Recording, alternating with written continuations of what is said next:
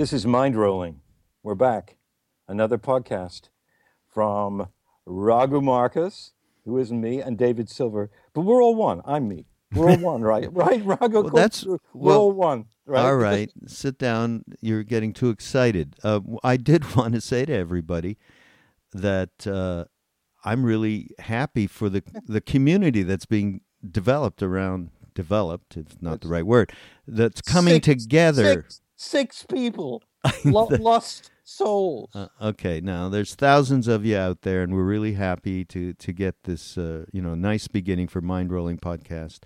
And so we're talking to people. Twitter's going on. Isn't it great, Dave? Dave? Yeah, it's great. Oh, God, help you. I mean, I'm not the big communal guy. I really love, being here with my, Fox Soccer channel and my pictures of great saints. That's what I want. Don't admit to too much on this podcast. Well, okay? I mean, okay, Shirdi Sai Baba. If you've never heard of him, 190 million people in India worship him. And I do, in New York. That's it. And you're just there doing that. That's basically my trip. That's good. But I do want to say to everybody, we do appreciate your support. Yeah, I do too, really. And I do. You do? Okay. No, I do, really. I don't want to make myself out to be some kind of, Scrooge. I love you people. Don't mind him too much, folks. I mean, we do try and get him normalized by bringing him. We bring him to the occasional retreat that we like to go to, and by that we socialize Dave a little bit. You got integrated a little bit a couple of months ago, didn't you? It's not true. People who like me think I'm very charming and gregarious, but and they used to say that about you too. Oh well. Back to your support, everybody. We are happy to announce that we've got Amazon with us now. And you're going to go to mindrollingpodcast.com, and it's a great way, really it is, aside from all of the joking that we do and how we're, terrible at promoting anything ourselves. But this is true. This is true. And but it's a great way to do support the podcast because people buy stuff from Amazon all the time. I mean, everybody does. Yeah, and you have to, unless it's something you can buy at a local store near you and you can support a store, But unfortunately, there are no bookstores. So what's the difference between Amazon and Barnes and Noble? I'd rather go to Amazon actually at this point. But also there are things you can't get any other way but by Amazon. Amazon's amazing, and we are there. Yeah. So we have a portal, and if you buy something on Amazon, be it a screwdriver or, the works of Tolstoy or a small car, we will benefit if you go through our portal. Right, Raghu? That's it. Boy. And by we will benefit, I mean we'll be able to keep the podcast going. I mean, we're not taking cruises. You would like to be on that cruise ship that got recently. That's the wrong word. The shit was flowing in the aisles. That was fun. No, it's horrible for them. I mean, I can just imagine how much complaining I would do. Oh my God, I would not be one of those people playing, volleyball on the deck. I would be screaming about the urine-soaked carpets. Did you get that today? This is going to be dated by the time you hear that, but you all saw it. It's so sad when people want to go on a little vacation and they have to deal with adversity. Just but that's terrible. part of what we're going to talk about today, Raghu, right? It is, but we're not there yet. We're not there yet. Okay. I want to introduce also audible.com, audibletrial.com/mindrolling gets you to be able to, another way to support us because they give you a free trial, and for signing up for that, you get a free book. And the free trial is probably, it's something like if you need to, commit after 30 days, I would imagine. And I'm going to recommend to you an incredible book. And it's by a woman named Temple Grandin, Grandin. And she was there was an HBO show on her. And she was an autistic person who is, and she became an expert in animal care And even at some point, she even helped to revise the way that animals were processed through stockyards for more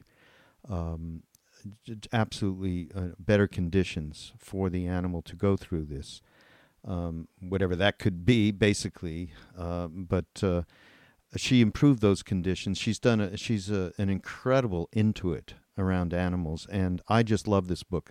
I'm sorry, Rob. No, Animals Make Us Human. An incredible Temple Grandin. So wanted to recommend that to you all. And go to it's right up there, Audible.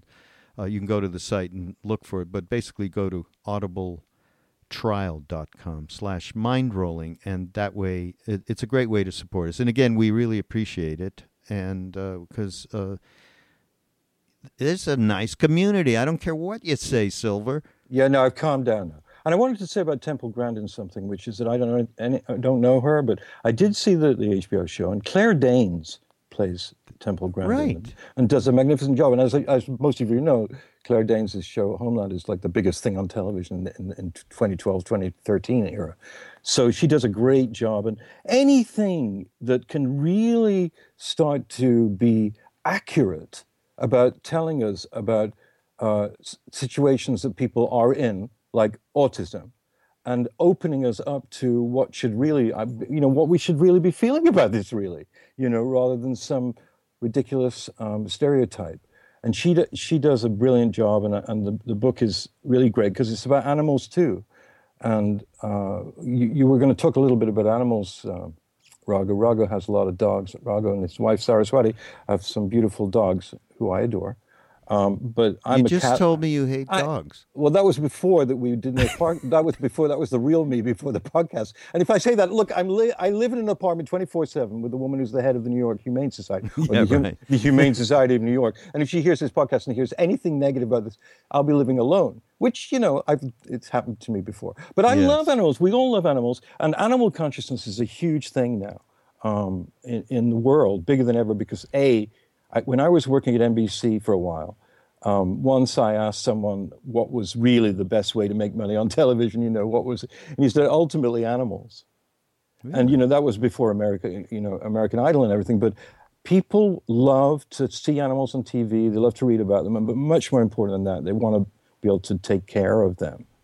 And the rescue situation is very important. Maybe we should turn this podcast into an animal podcast. Do you think that? Well, I can be pretty animalistic if that's what you're talking about. Yes. No, I think it's great that people care now much more about animals because they know, anybody who's seen Life of Pi or read that book knows the implications, which are that, there are 200 Bengal tigers in the world, or 400? Just think about that. I mean, that makes me into a crazy person beyond description, more than almost anything else. Yeah. I mean, my goodness, 400 Bengal tigers. That is so saddening, isn't it? Yeah, no. I mean, I go to India a lot, and it's just the way of the world as it is right now. Certainly, in terms of the environment, very, very difficult. Well, if you go on Facebook, there's a site which I can't name immediately, but you can find it, which is about the trophiness of pelts. Right. And skins of animals, and how much that's doing to make it even worse. And that's easily banned in various countries. And I think that's a great cause to get behind, which is to get people to stop killing what we have left for some stupid trophy on some stupid idiot's wall. Well, it is the tip of the iceberg, isn't it? Yes, right. I mean, in terms of what's going on. But it's symbolic, what I mean? Like, we should stop everything, which is stopping the growth of the animal kingdom. Yeah. And in that light, which of depressing thoughts and realities, I was walking by a newsstand the other day, and I noticed a magazine, and it was a Buddhist magazine, which I know about, called Shambhala Sun. And the cover said, I was 10 feet away or something, and the cover, I could see, just the title, Life is Tough, Deal with It. On a Buddhist magazine. And then I went real close to it. And between Life is Tough and Deal with It, there was a small print. Here's how to. So there was a little bit of positivity, a little bit of light at the end of the tunnel related to this. I just thought, boy, that's for a Buddhist magazine to. It was a great way for. They were looking for new subscribers and just getting it out there in the way that nobody's ever really seen from any kind of Buddhist publication. So. Life is tough, and here's 6 ways to deal with it. Okay, and you need these. I want to give them to you. These 6. They're amazing, aren't they? I have them in front of me too. I think You do? Yeah. I did. Did you get this magazine? Turn all mishaps into the path. Oh, that one. Jesus, yeah. Drive all. I'm going to read them. Okay, wait. Let's just talk about the. What's your most recent mishap? Mine? Yeah. Well, I dropped a plate. No, a mishap is usually it's a mishap with like other people. Oh. Okay, which you have regular. What was your last mishap? Mishap? Yeah. Was Faux pas, mishap, whatever the heck. It was in the small grocery store that I go to here in New York, and I was in there and I was trying to choose some kale. And I put my basket on the ground. It's a very small grocery. And a woman with a large, child carrier, pram, a stroller, came in and didn't give me more than 4 seconds before she really got kind of mean about moving. And instead of just being gracious and saying, "Oh, I'm really sorry," I did say, "I'm really sorry, and I'll move my bag." But I gave her I gave her a glare. The glare. I glared at her, and then I remembered Ram Dass saying many times, you only know where you're at spiritually when you're in the grocery store behind some woman who can't find her purse or her money. And I remembered that exact thing, and it was just as important as anything. I mean, I glared at this woman, but I didn't, it wasn't like aggressively bad glaring, but I knew it was a glare. That's a mishap. Yeah. That's a mishap. Mishap, yeah. Okay, I'll buy that. That's a mishap. I was driving on the freeway yesterday, and I'm even saying to myself now, even though you're late to this appointment, you're going to just be very calm, and the guy in front of you that's going 40 miles an hour in a 60-mile-an-hour zone, he's probably lost in thought, something. So just relax, and that lasted about 2 minutes. 2 minutes with you? That's a miracle. That should be in the Guinness Book of Records, for God's sake. You mean that it was that long? Jesus. Okay, so mishap, so we've had a couple of mishaps here. Do you want to tell us, can you consolidate what they're saying here about how to write, turning the mishaps into the path? What are we talking about there? Well, they it's a really beautiful and great article and by Norman Fisher, but it comes down to these 6 things. Turn all mishaps into the path. Drive all blames into one. Be grateful to everyone. See confusion as Buddha and practice emptiness. Do good, avoid evil, appreciate your lunacy, pray for help. And then lastly, whatever you meet is the path. Whatever you meet is the path. I'll do it again because noises are happening now. Pages are being turned. I'm looking here. Ruining my recitation here. Whatever you meet is the path. That's the most important part of it. He's saying, you're not going to get away from the very basic reality that life is tough, and this incarnation, this time, and this place, always has been. Actually, life is tough. But what he's saying, which is so great, is that an ancient set of Buddhist slogans really, gives us 6 ways to deal with it. Yeah, that's the one thing about these Buddhists. They really got a little scientific thing going on there. So when they explain shit, it really makes sense, isn't it? Oh, say more about that. I love that. That you think that it's scientific. It's like they've spent like centuries refining what reality is. You know, Right. it started out Naropa.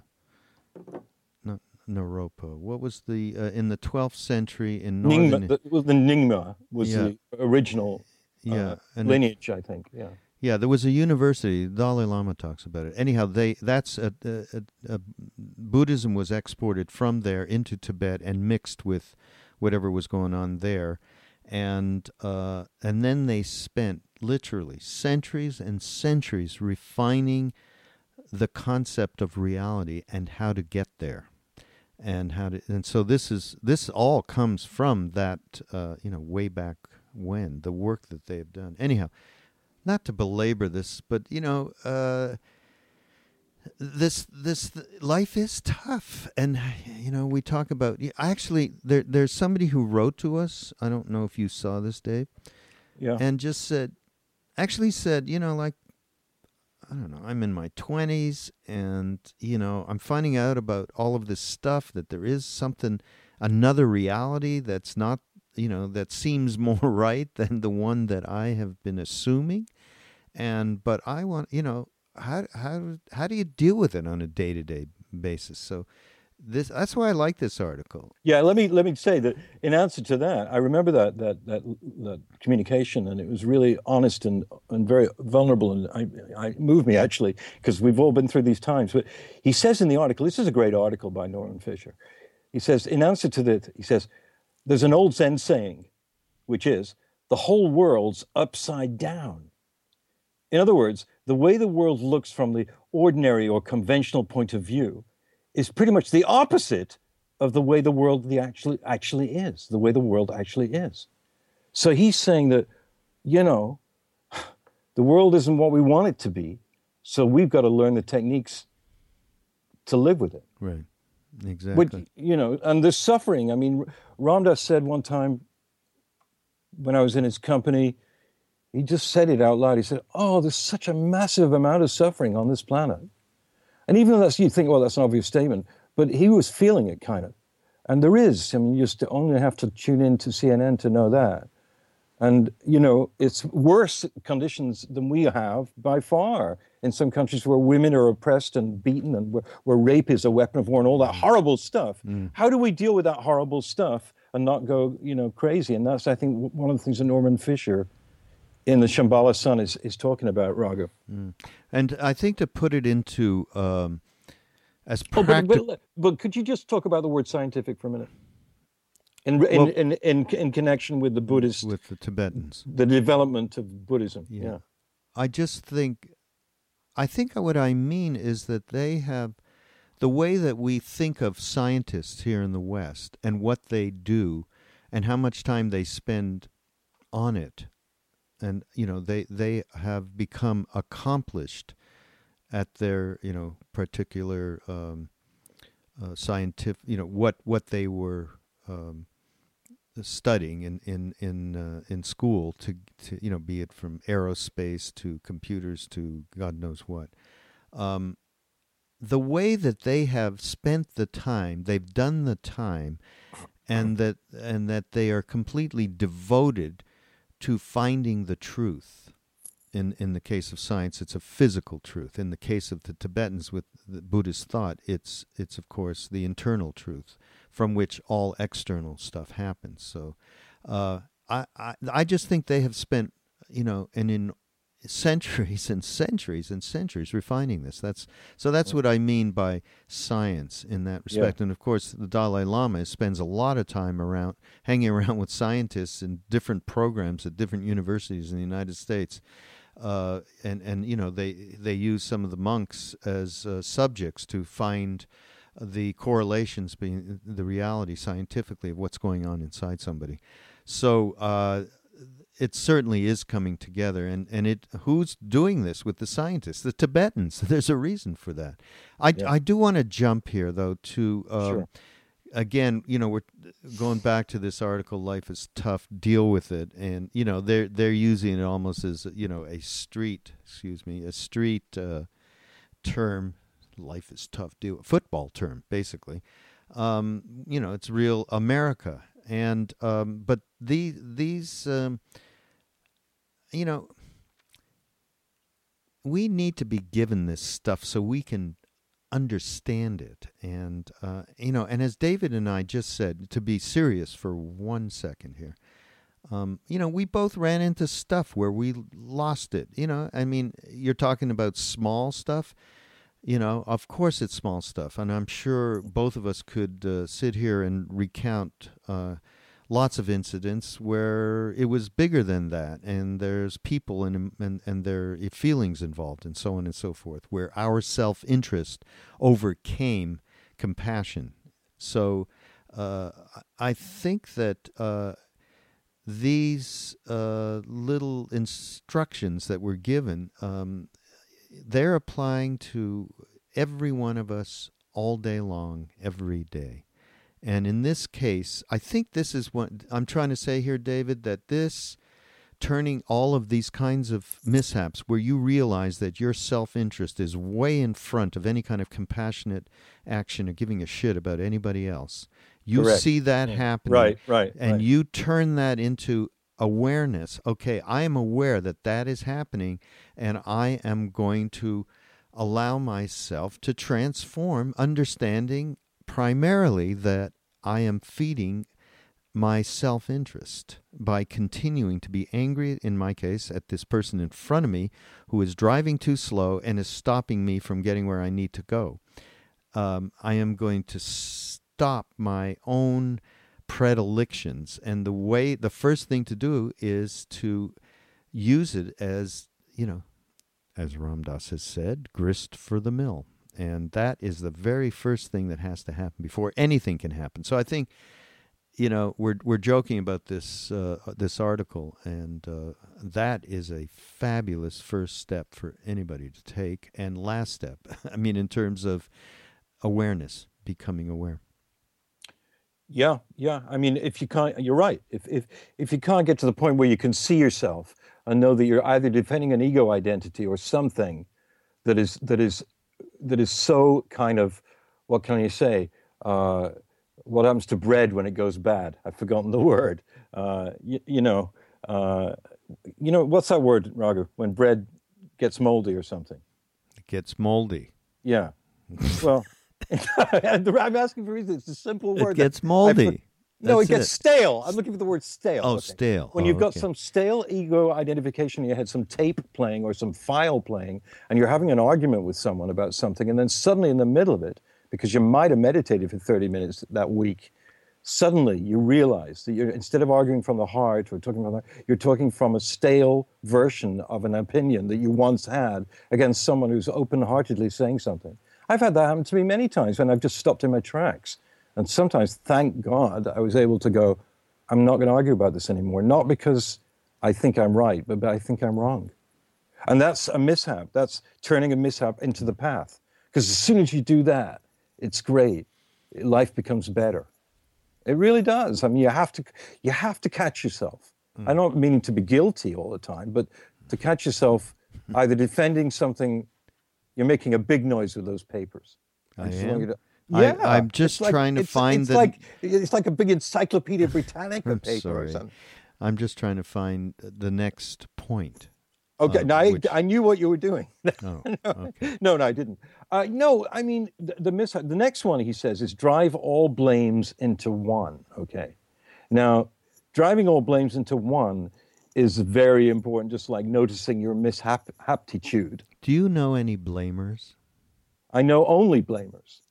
I mean, no, but I mean, you look at Facebook, it's amazing because you'll see a certain part of the mosaic of the friends that I have, for instance, do a lot of complaining and others never complain. And it's weird to get that mix where you've got someone who'll send something, some kind of Buddhist sutra, with a picture on it on Facebook, and they say something and it's really beautiful. And then the next one is somebody who works for a record company. He's going, this company sucks. And I hate fucking music, and I hate you all. And that happens on Facebook. It's a very interesting part of the dynamic of Facebook for me. And I think, oh, what a shame, he's so angry. But blaming takes all our energy and puts a burden on our shoulders at the same time. So what Fisher is bringing out here, drive all blames into one, is really important, really crucial. Wait, Is to, to stop blaming people. I have to go back a minute though. Why? Facebook. I mean, Yeah. you're complaining about. Well, actually, did you complain about the fact of the commerciality of everyone selling stuff on Facebook? Selling one thing or another. From. I'm sure I did do that at one Have you time. complained about that? Have I ever complained about it? Yes, because sometimes something will recur coming on going, this is Ruben Jason Stedman's second gig. Come again to the Brooklyn, club fart. And I don't want to know it. I don't want to hear about it. But on the other hand, I've come back as a mishap.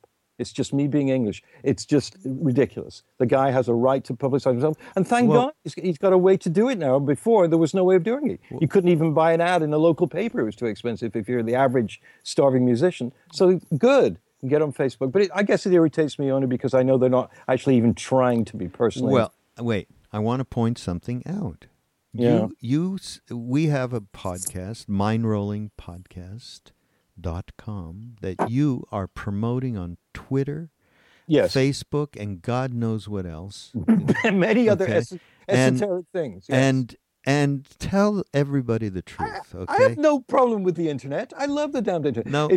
What? I want you to tell the truth that you signed up, you got rid of Facebook till you started Mind Rolling Podcast. After you started Mind Rolling Podcast, the guy has like 4 billion friends now. He's talking to people. I mean, right? That's a complete lie. Like a big lie, because I have to be on Facebook now because Mind Rolling, and it's lovely, and I love everybody. No, Facebook is a little weird because there are weird people on it too, and I don't know whether I occasionally have to read something weird from a weird person, but I don't want to defriend them because I want to show love to them. I don't think so. Whoa, you are really skeptical. Anyhow, back to I don't know. Should we go back to the Buddhist or back to the Facebook here? No, not Facebook, because I know. Seriously, we wouldn't be doing this without all of those things. It's wonderful. It's democratized us all, so we can all get our little words out there and try. That's true. It's a great thing. But so I want to ask you: drive all blames into one. That don't be a blamer, but expand upon that, Mr. Marcus. I mean, what does that mean? Drive all blames into one, which is the second tenet of these Buddhist tenets. What do you think? I think that, boy, we all blame all the time. Because if we're not blaming someone else, we're blaming some kind of external condition. If it wasn't like this, it'd be okay, And I think taking all of that blame and wrapping it up into one little arrow that points at you is what they're talking about here, okay? You mean me personally or yourself? Well, most everything bad that has happened around me is because of you. This is true. But I think that's... No, but I know what you're saying. Bring it home. Bring it home. I mean, you just got to blame yourself. It's you to begin with. If there's anything true, there's no you and them in a way. It's hard, this one, though. It's hard. Because, if somebody cheats you with money or hurts you physically, or a member of your family, or does something aggressively harsh, it still holds this, doesn't it? You still can't blame them. There's no exceptions to this. And then you start blaming yourself, and you end up like, crazy. Oh, I'm I'm bad.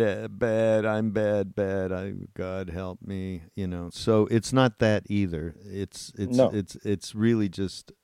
Again, it boils down to awareness, because you become aware of what you're doing, and the more that you do, and the more that you stop running away from the bad feeling that gives you, because you see yourself in ways, of course, that aren't pretty, which is which leads me to just remember for a second, those years that I spent in India.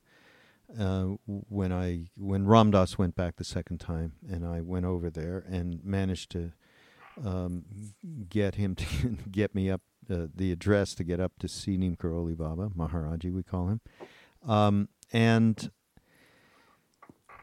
boy, one of the first things I noticed after just, after going through the ecstasy of, wow, finally found, just absolute unconditional love in a, localized somebody. I mean, Mhm. it was unbelievable. But then we used to because that mirror was so powerful, that reflection of this being that had no ego, it was amazing to see your thoughts writ large as they kind of like were cartoon things, floating over there. Everything was slowed down so big time that you really saw that. So there was instant recognition of awareness because you were in that place from which, you had a vantage point of more, a little bit more compassion for your predicament, so that you weren't blaming yourself, having these thoughts. Um, you weren't blaming anybody else. There was Right. less antagonism, basically, and more spaciousness. And I think that's really what they're talking about here. I'm very fortunate to have that kind of experience. So it was deeply ingrained. But I still got mad at that guy who was in front of me yesterday. I'll tell you that. So this is it's a lifetime's work. So anybody who's listening out there, and you guys, in college or just out of it, or this really applies to everybody, but it's just first step is just awareness and knowing this is a lifetime job, all the way to the end. Is to have this awareness and develop it. And what's number 3? Number Mr. 3 Silver? is in these 6 is be grateful to everyone. Be grateful to everyone. Hmm. And this one is beautiful because it's one of those things of if you really give, you really receive, I mean, being grateful to maybe someone who was, I don't know. I went to get a new phone last week, a home phone. And I went into one store where the person, who had to help me find a phone was incredibly hostile, rude, and brutally disinterested in me. And it was such a challenge because I did feel those arrows of anger coming out of my viscera of just saying to him, look, what's your trip? You're being paid to help me. You're not helping. I need this phone. You are really making me sick. That went through me totally. Well, there's no excuse for it really, because after all, life is too short for this. You've got to have compassion for why this person. I know this sounds so ridiculous sometimes, but I know it's true. And thank goodness I can say that in this particular occasion, I was very gracious and polite. But I left the store and went to Best Buy instead, where the people were totally lovely and gracious. But I didn't fire back arrows at him because, because why? It was because of years and years and years and years of noticing that this is not getting me anywhere. And it's against all love. It's against love. So be grateful to everyone. It sounds like such a hippy dippy thing, but it's a tough one. That's talk about tough. Be grateful to everyone, everybody, even people you do not like. Right? Yeah. It's interesting. I've never really read something like this out of the, that would be like 6 ways to, deal with, life is tough, deal with it. So you get 6 points to deal with. there are And actually gratefulness being... more. There are more. There are more because out of the 6, some of them break up into other pieces. So you say there are 10 actually, but there are 6 sort of categories and maybe 10 approaches. Like the next one is see confusion as Buddha and practice emptiness. Okay, so that's Buddhist practice. See confusion as Buddha, not bliss, not perfection, not a perfect mathematical formula, not a totally beautiful animal or piece of jewelry, but confusion. See confusion as Buddha and practice emptiness. I can't even speak about that because it's too it's like just the words are enough there. I think in terms of reflecting the way that you and I have been reflecting on these kinds of matters, and not getting too arcane. Emptiness is a big, big, big That's yeah, exactly. subject, a big topic, and not, and it certainly is not about being empty. It's about being full, and it's how they term, the two variables of emptiness and fullness really are one. And it's the investigation, it's really the investigation that they make, that we can take little steps to make ourselves. And that's what they're talking about here is underlying reality, and the understanding of confusion. At least we know we have. Well, we very well know we have it, and that there is an underlying reality, right? That is the truth. And once we have any realization of it through an internal investigation, then we begin to get less stuck in all of the things, fear, etc., emptiness, is what that means. I mean, like understanding that underlying reality. Even death, even someone's passing who you love, whatever it is, it's confusing. All of that is confusing because you want that person to be there with you and whatever, or it's even confusing to have a trivial, mishap. But if you can see, as they say, if you see the confusion as Buddha, that the underlying truth is takes in everything, and start relaxing a bit with it, and not letting it get to your real heart. The next one is actually wait. I got it because when you're talking about death here, as an example of this, and I, as many of you know, I do another podcast with Ram Dass where I pick talks of his and talk about them a little bit and introduce them and so on. Ram Dass Here and Now at ramdass.org, by the way. I will not go into this as too lengthy a thing at all, but I think it points to what's being talked about here, and that is my dad passed away a couple of weeks ago, and I did a podcast with Ram Dass, and on the subject of death and dying, and in the midst of doing it, which is it was very cathartic. Now my dad was 93; he was part of our greater family of people around Neem Karoli Baba in India. My dad was, and so he had a blessed life and a very graceful passing transition. Of course, we have family. We have been going through what you would expect related to losing somebody like that. So, in the midst of me doing this podcast, maybe I've told you, David. I'm not sure that I have, actually, what happened. I talked about sitting with him and in the days before he passed, and being in that moment, completely in the moment.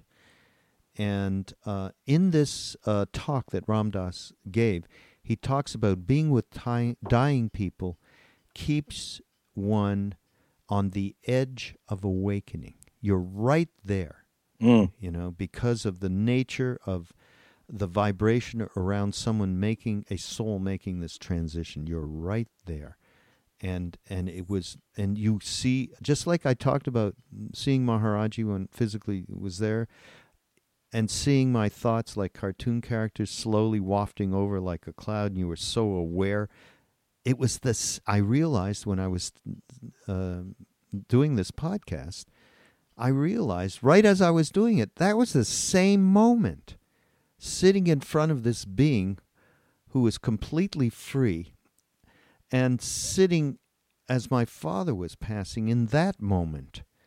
They were both the edge of awakening. And they were like total opposites, right? One could say, well, it was real horrible, sad, and sitting there with your father, and and the other, whoa, joyful, you met your guru, and he was just fun and it was the same moment. I experienced that then. So just Yeah, wanted to. I mean, really, that's the perfect example of see Confucian as Buddha. Because it's maybe the word Confucian is not quite appropriate, but it does sort of cover that ground. You know, there's a lot of like tapping and hammering going on, but I didn't say anything because what you were saying was so moving. But there is a lot of It's very unfortunate, and and again, I'm going to blame my yeah. our mentor, Duncan Trussell, and here's another. It's a bit of a stretch to be blaming him. I mean, Absolutely blaming him. Well, basically what you're saying is he said podcast doesn't matter if there's hammering or someone sawing, someone getting laid in the next room or something like. It doesn't matter because people like that. He didn't say that, okay? I said that. Yeah. All right, so I apologize. You don't have to. Okay. What you were saying is very powerful. It came through. But let's go on to the next one. Yeah. Which is actually 4. You see, that's why I'm saying there are 10. It's 4 things that he writes together on one line. And they are do good, avoid evil, appreciate your lunacy, pray for help. I'm going to read those again because they're beautiful. Do good, avoid evil, appreciate your lunacy, pray for help. Yeah. And I mean, that's another. That's all there is to say. You can't really say that. And the one I love most about it is appreciate your lunacy, because he's saying, or they're saying, or the Buddha somewhere within his teachings is definitely saying, cop to yourself. Just, fucking cop to yourself. Like, see what you really are. And don't be ashamed or guilty, but see it, and then if you want to change it, whatever, but don't pretend that you're not that when you know you are. And it's not a guilt trip. It's just a way of saying, appreciate your lunacy, your uniqueness, and your karmic predicament. You're you. You're sitting there, and you're doing whatever you're doing. And if you really look at it, it's beautiful because it's alive, and it's a manifestation of a seed, my God, a miracle, the miracle of conception, all of that. There you are. And he's saying, appreciate your lunacy. And then pray for help. Because he's not saying indulge your lunacy. He's just saying appreciate your lunacy. Get it straight, get it straight. And then pray and go, Buddha or Allah or whomever, and just say, please, I want to just change up from this and be more useful to the other people on the planet or something. Right? But pray for help. These are really Zen things, Raghu, more than anything else. They're piths, right? They're pithy statements. And I think that Mr. Fisher's Zen? right. It's Tibetan. They're Tibetans. This magazine is Tibetan Buddhism, right. So it is a little unusual. Gratitude, but I certainly resonate with appreciate your lunacy. And that particularly applies to you. So let's just get that straight.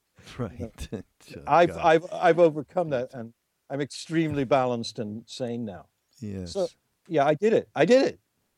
Don't believe a word he says, folks, because we know the truth. All right, number 6 is... Okay. You read it.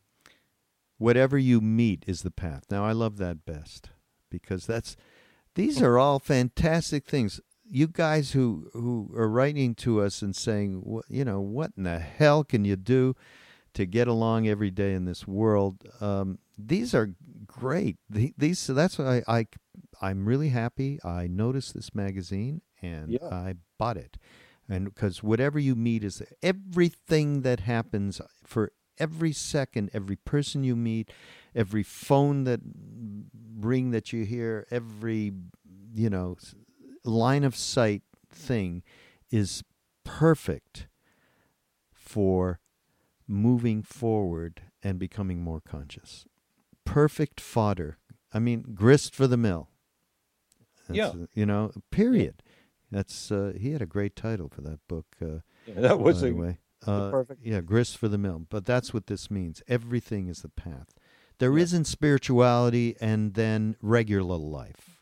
Right. There isn't a job and a no job. There isn't a family and a no family. There is just whatever is with you in that moment through any of the external phenomena that we are always going through. That thing is your chance to transform, transmute, and be more aware and move forward. And if you treat everything like that, it's absolutely going to be way easier to navigate this very tough world. Life is tough. Deal with it. And here's how to. And, we gave a few how-tos of our own, didn't we, Dave? Yeah, yeah. But I think, you were very taken by this Shambhala Sun article because it's a real attempt on the part of the editors and, of course, the writer, Norman Fisher, to, do something that will be helpful to the person reading it rather than just something interesting or something historically or scholastically important. No, this is what he's saying. Life is tough, and we all know it is. And, here are 6 ways to deal with it. And it's not just pablum, because we know that this particular tradition of Buddhism has many manifestations, but one of them is the ability to say something very quickly in a sentence. They call them pithy statements, and they are.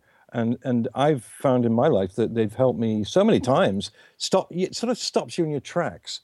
And, Sharon Salzberg, the Buddhist teacher, is very good on this. If you read her or go and see her, because she will always bring it down to that moment. Like she'll talk about, what is it like when a friend of yours has a tremendous success? Do you love them for it? And do you love their success, or are you jealous? Now, that's pretty fundamental stuff. It's pretty fundamental stuff, but Sharon gets at it from both her own intelligence and from the whole history of Buddhist teachings. And it's so great that the Buddhists are so, the only word I can use is sophisticated.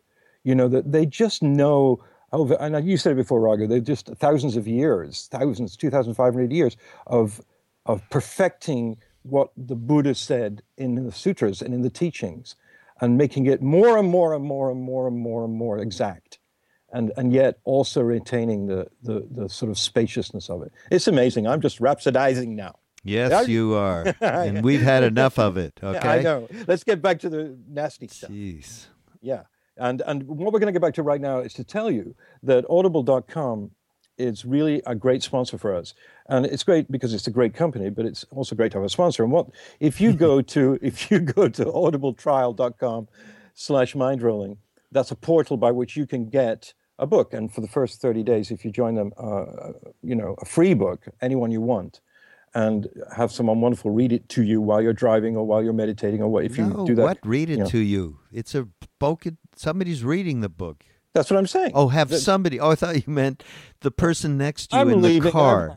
I'm doing a really good promotion thing here, which is very hard for me, but I'm doing it. So someone reads the book to you on, disc or on file. And sometimes it's the person that wrote the book and sometimes it's not, but they're very careful. Anyway, the fact of the matter is, if you get a book from them and then buy books from them, we get a small percentage of that, which helps support this podcast. So it's really good. We're also involved with Amazon.com in the same way, and you can go to our website and check it out. If you go through that Amazon to get a book that you like or one we recommended or not, whatever you want, or it doesn't have to be a book.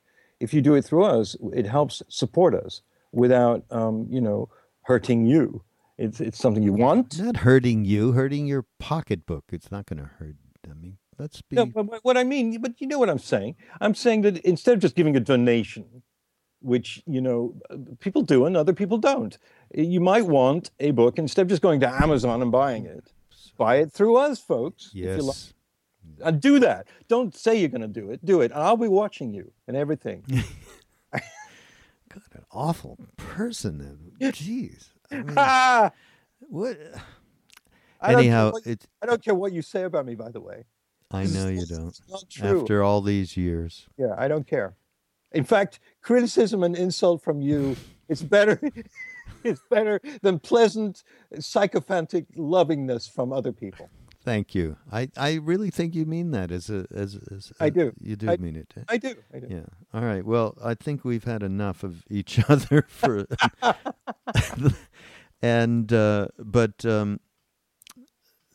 seriously, folks, if you're really interested, go get that latest Shambhala Sun. It's Life is Tough and here's how to deal with it. It's the March 2013 one. Yeah. And we hope you enjoy, and We are Mind Rollers at mindrolling.com, podcast.com. Hey, you know why I screwed that up, Dave? Because I want to tell you something. I know why. No, I it's not. personally Forget know. that. Okay. I want to tell you that we are going to have T-shirts.